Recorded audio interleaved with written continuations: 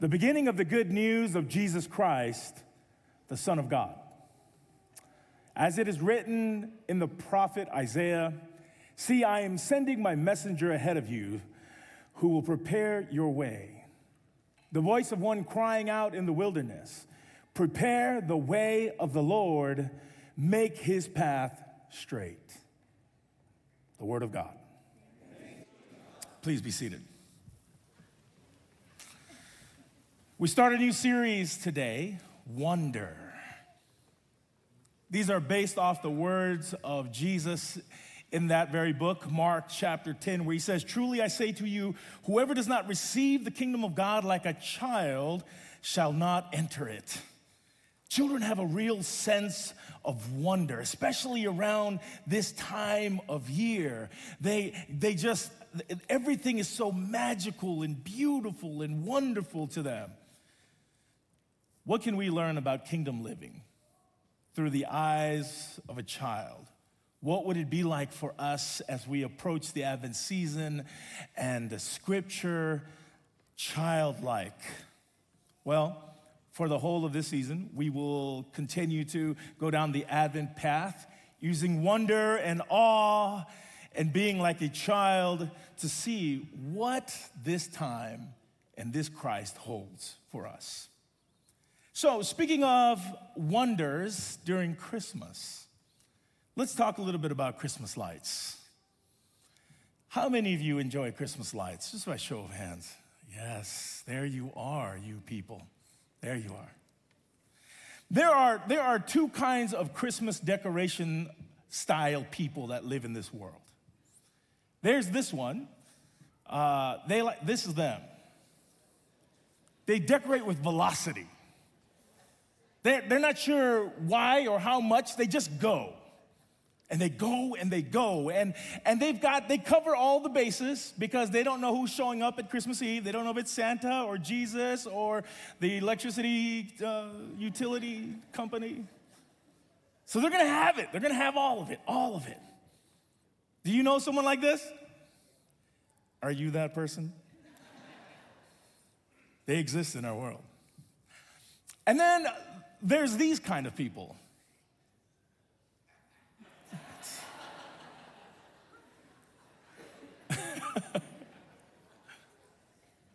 My wife and I belong to one of each of these schools. I know, she's such a Grinch. No, I belong to the Ditto clan myself. Her and my brother have worked very tirelessly to help me learn the errors of my ways. We went to my brother's house at the beginning of November just to pop in and visit, and his Christmas lights were in full display. They were going early November. What happened to Thanksgiving? They don't know. They don't care. Christmas is on display. He's drinking hot chocolate. We're in Southern California. It's 80 degrees. But he's got hot chocolate with a Christmas mug. He's warm. He's got his gear. It has started for him. And for him, this is the way that every year should be displayed and celebrated. I have had to learn along the years how to become less of a Grinch and more of someone who's willing to spend money on electricity during this season. And it still hurts to today. No matter which school of Christmas decorations you are a part of, it is a true fact that when we are driving around and you begin to see the lights, it signals to each of us that the season is changing, that something different is about to begin. And slowly and surely, as we roll forward, more and more lights begin to display and take order, and it tells us, there is this proclamation to us that yes, indeed, the season is new. There's something different in the air. This is that time where you and I and us, we begin to walk a little differently, breathe a little differently, greet each other a little differently, because the signals of the lights have begun to take place. This is what it is in Mark's gospel. He signals that there's a darkness that's ending and a new season is about to begin. There's a brightening here that begins to happen, and he proclaims it in the title of his gospel. We are here with Mark. Mark says, the beginning of the good news of Jesus Christ, Son of God. We are witnessing the beginning of good news. Here it is, long awaited and anticipated, and now it begins. The good news begins to take hold, this evangelion. Now, to be sure, evangelion is not a religious word. It's not a Christian word, though we often use it in that context because the gospel almost feels like it belongs to us. That word feels like it's our Christian word, but it isn't. It was here before Christianity. It was a part of Mark's context as Mark begins to write. It just means good news, and we all love to hear good news. Good news, students. You passed this quarter. Yes. Good news. You're pregnant. Yes. Good news. You're hired. Good news. You got a raise. Amen. Good news, your tests came back negative. The gospel is just good news. The Greek word here, evangelion, just means good news, good news. And so, in the context of our text here, it is a recognized word that is used to describe good news, usually for Rome and Roman propaganda or Roman politics. It was used on the battlefield. It was associated with military might and force. And on the edges of Rome, where they were pushing on to continue bringing in more of the world under their power, they would have someone delegated to come back and shout, "Good news! Good news, Pax Romana." There is peace in Rome. Rome has gathered more and created peace by force. Good news.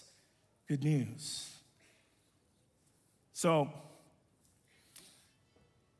commonly known, the Preen inscription here from 9 BCE, you'll see here on the screen, is a tablet.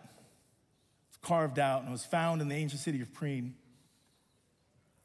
And the dialogue was over the changing of the calendar, but up at the top portion of it, it acknowledges that Augustus is born and is Son of God, whose birth makes the beginning of euangelion. It's gospel. It's good news.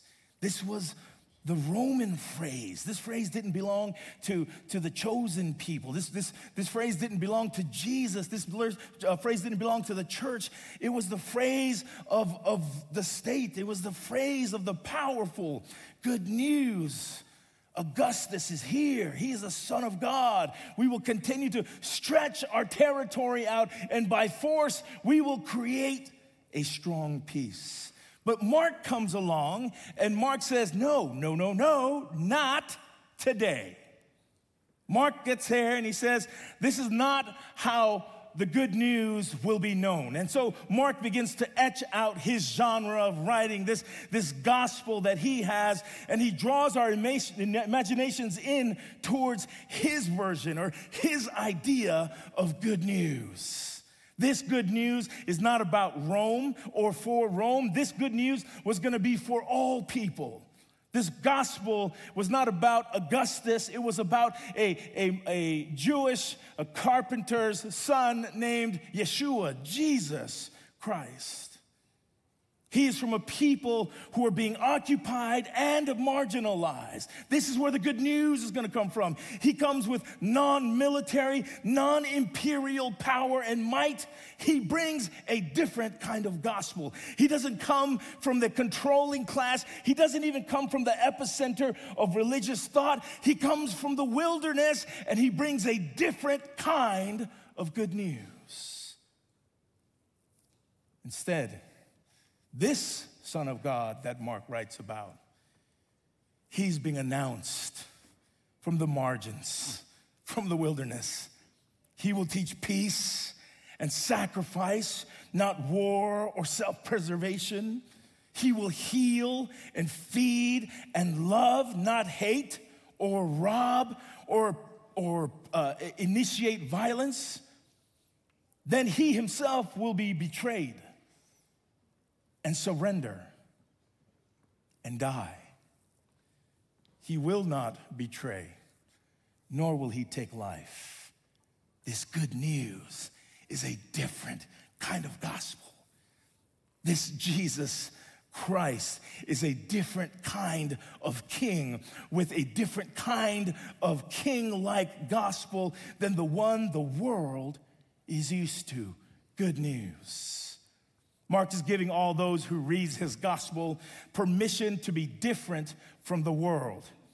We get to think differently. We get to act differently. We get to teach differently. We get to live differently because we serve a different kind of king. David Frost, in Keeping Christianity Weird, writes, "We are called to be eccentric, off-center, unique, different, not conform to the patterns of the world, but to be transformed by the renewing of our minds." We were always meant to be different. Adventists, we have a special term for it. We call it peculiar. Everybody say peculiar. Yes, we were called to be peculiar. For the longest time, I would preach against this. I would just say, listen, we don't want to be peculiar. And I just would challenge every place I go, let's not be peculiar. It's weird. No one wants to hook up with somebody who's peculiar. Right? I mean, who does that? Hey, want to meet my friend? He's really peculiar. No, nobody wants that. And then it dawns on me that what if the problem with my reading or understanding of peculiar is that I had not actually ever defined what it meant to be peculiar, except through the glasses of being someone unwanted. What if peculiar meant to be more mindful, more kind in a world full of misogyny, more caring in a world full of hate, more open in a world full of exclusion? What if the gospel tells me to be different means that I'm going to be a good person in a bad world? What if the gospel was different and called me to be different and peculiar and weird and unique and off-centered and loving and good and kind? We are called to be peculiar and to have a peculiar kind of gospel. This gospel was very peculiar and weird and off-centered to Rome because Rome was used to creating their sense of peace by force, by power, by strength. Even amongst those who were occupied, there was a central place for religiosity. And Jesus wasn't even coming from that place. He wasn't announced from the temple or from Jerusalem. He was announced from the wilderness. The coming Messiah, King of Kings, is the King of Kings announced from the outside, from the margin to the inside. For Jesus, the good news was always for others. Oh, the wonder and the beauty of this season when we think about the God who loves the other, not the God who loves God's self. Jesus, the good news, was always for others, for children. It was for the hungry. It was for those off-center. And maybe for the rest of the Roman world, maybe for his society and his time, Jesus was too eccentric. Maybe it was too much to love like Jesus and be like Jesus and look the way this Messiah looked. But Jesus couldn't be any other way because Jesus is Son of God who is the author of love. Jesus couldn't be any other way. Jesus had to be himself. And that meant looking like someone who was going to care for others at a deep price of sacrifice. I was growing up, it's very awkward to be somebody who was born in one place and then grew up in another place. If you know what I mean, say amen. There's a few of you out there, you're a little bit embarrassed. It's okay, look, we're all here together, it's fine. Right, you were born someplace and you look like those people, and then you move to another place and none of those people look like you. And they have customs that you don't have. And so growing up, I was always kind of the large kid. My whole family was. All of us were born in double digits, my 3 siblings and I. Double digits, that's normal for Tongans. For Filipinos, you come in at about 5 pounds. So cute. We come in double digits. One day I'm sitting there and I'm kind of bummed, and my dad comes and says, Iki, what's wrong with you? I said, Dad, it's so hard. I don't want to go to school anymore. He says, why? I said, I don't know. It's just, I'm so different. No one looks like me. No one talks like me. I don't know if I'm Tongan or if I'm American or if I'm neither. I feel like I'm Hispanic. I said, well, yeah. My dad sits there, my hero. I couldn't think of any human being better than my father. Just gentle, sweet, cries about everything, just always cares deeply. He's about this tall, so he sits next to me and he holds me like this. He says, son, you cannot be anything else but you. And if you try to be something else, you'll always fail. And it's okay for you to be different from anyone else, because that's the way you were created. And so find the beauty and the magnificence of who you are in your difference and just be that way. And everyone else will be okay with it. So I'm sorry, everyone. It's my dad's fault I am the way I am. But I think about this. Sometimes the church is afraid to be different from the world that we live in. Sometimes it's easier to go about in the rhythms and the cultures of the spaces that we are, but God calls us to a different gospel, to follow a different kind of king, a Jesus who doesn't look the way the world looks, and calls us into that place. The church is sacred, not because our name says church, not because we call ourselves Christians. We are different because we are following the covenant of Jesus, and we live in the way of Jesus, not to be more right, but to be more loving. Amen. We live in a world full of people who are always trying to be right.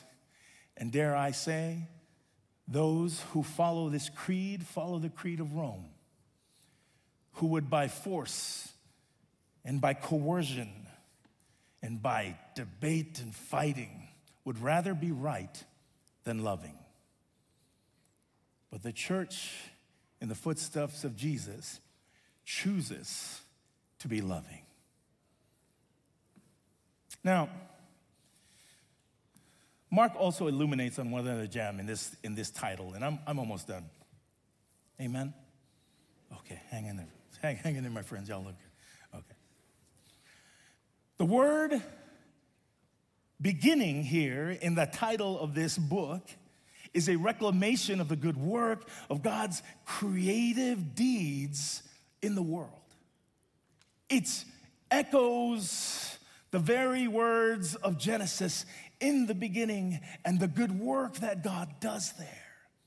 And so when Mark says the beginning of the gospel, what he is suggesting is that this good work that is different from the world around us has been going on long before Rome and will be here long after Rome. In other words, the earthly kingdoms and governance of our world will never take hold of the gospel of Jesus Christ. It is a powerful thing that will last beyond empires and governments and those who create these earthly structures. The kingdom of Jesus, this good, creative, tov kind of work that God is doing has been happening since the very beginning. Lisa Harper, in a very good gospel, writes, she writes, but the Hebrews, as she compares Hebrew thought and Greek thought on what is good. She first states that Greek thought about good means being good, like the thing, the person is good. Inside, outside, feels great about themselves. But the Hebrew understanding of this, of goodness, is located between things. As a result, the original hearers would have understood tov to refer to the goodness of the ties and relationships between things in creation. And so when we think about the good work, the wonder of this season, it really isn't about the goodness of how we are doing, but the goodness that is happening between us. Between us. Everywhere. That the story of Jesus and the life of Jesus is shared in our living, there the gospel work continues. And so as we push into this Advent season, and we think about the beginning, this is Mark saying, this is Mark's Advent. This is the coming of God for Mark. Something different and beautiful is starting here. And if we begin to live this way between each other, between our friends and our peers and our families and our co-workers and our world, there we will begin to see the gospel taking hold. And where the gospel takes hold, light begins to come forth. And as that light comes forth, it is a signal to all around that, hey, there is a new season beginning. My wife and I, when we got married, I lived in Long Beach. I lived in a towerist kind of building on the 17th story. And when my wife and I got married, she moved in, and she complained about it being so high off the ground. That's the first thing she did. She said, we can't live here. And I said, why? She was like, what if there's an earthquake? I said, in California, we'll all be dead. Don't worry. She said, no, this is too high off the ground. Like, we need safety. And so, we talked about it, and we stayed. We stayed there for quite many years. We had 2 of our kids, and then we were living in this 680 square inch little square box up on the 17th story, and we decided it was time for us to move. So we moved into a community that was closer to the school our children were going to. And the community itself was, it's kind of like a neighborhood kind of space. We had never lived in a neighborhood kind of space. We were in Long Beach, in downtown Long Beach. There were lights. There were cars, there was music, there were festivals, there was food. You could find any kind of good food you want any time of the night. And so when we moved to this neighborhood, the first thing my wife says is, we're too low to the ground. Hold on a second. What? Yeah, now people can get into our house. Never perfect with you, miss. We get into our home and we moved in, and she's like, can we sleep? I said, yeah, we can sleep. She's like, but what if we're sleeping and someone creeps in the window? I said, where'd that come from? She's like, we never had to worry about that on the 17th story. Nobody was creeping in the windows. I said, good point. She's like, so what do we do? And so for the first, it was a long time. We would every night at about 7 o'clock in the neighborhood, because it's a neighborhood, all the lights died out and it was dark. And we would just stand at our windows looking out. And we'd ask things to each other like, do you think anyone else is alive? What's happening out there? Are they all really asleep? Why are there no lights? And it was just a dark, dark neighborhood. We moved in the late fall, and we were feeling out of place. We were used to having bright lights and a world that was full of life. And here we were in this dark, cold, weird, foreign neighborhood. But then, after Thanksgiving, in the late of November, all of a sudden, we're driving home and one house has just a string of Christmas lights around their gutters. And then a day later, 2 homes have it. And then a week passes, and all of a sudden, what was a dark and cold foreign place to us was illuminated with lights, all kinds of lights, green and red and blue and purple, and the night sky was being lit by these homes that brought all of the glorious lights out. And my wife says, now it feels like we are safe at home. Then she said, go outside and put our lights up.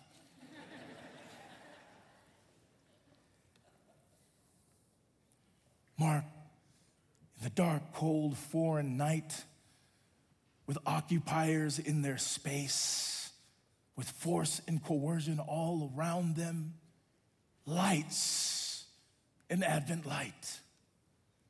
Then he lights this light bright so that someone else can light the light. And a trickle of lights begin to swarm down into history. And here we sit today to celebrate the light of Jesus the Christ. We dare not leave this place unless we are willing ourselves to bear the same light into the world. A light of goodness, of warmth, of tov. A light that says, Emmanuel, God is with us.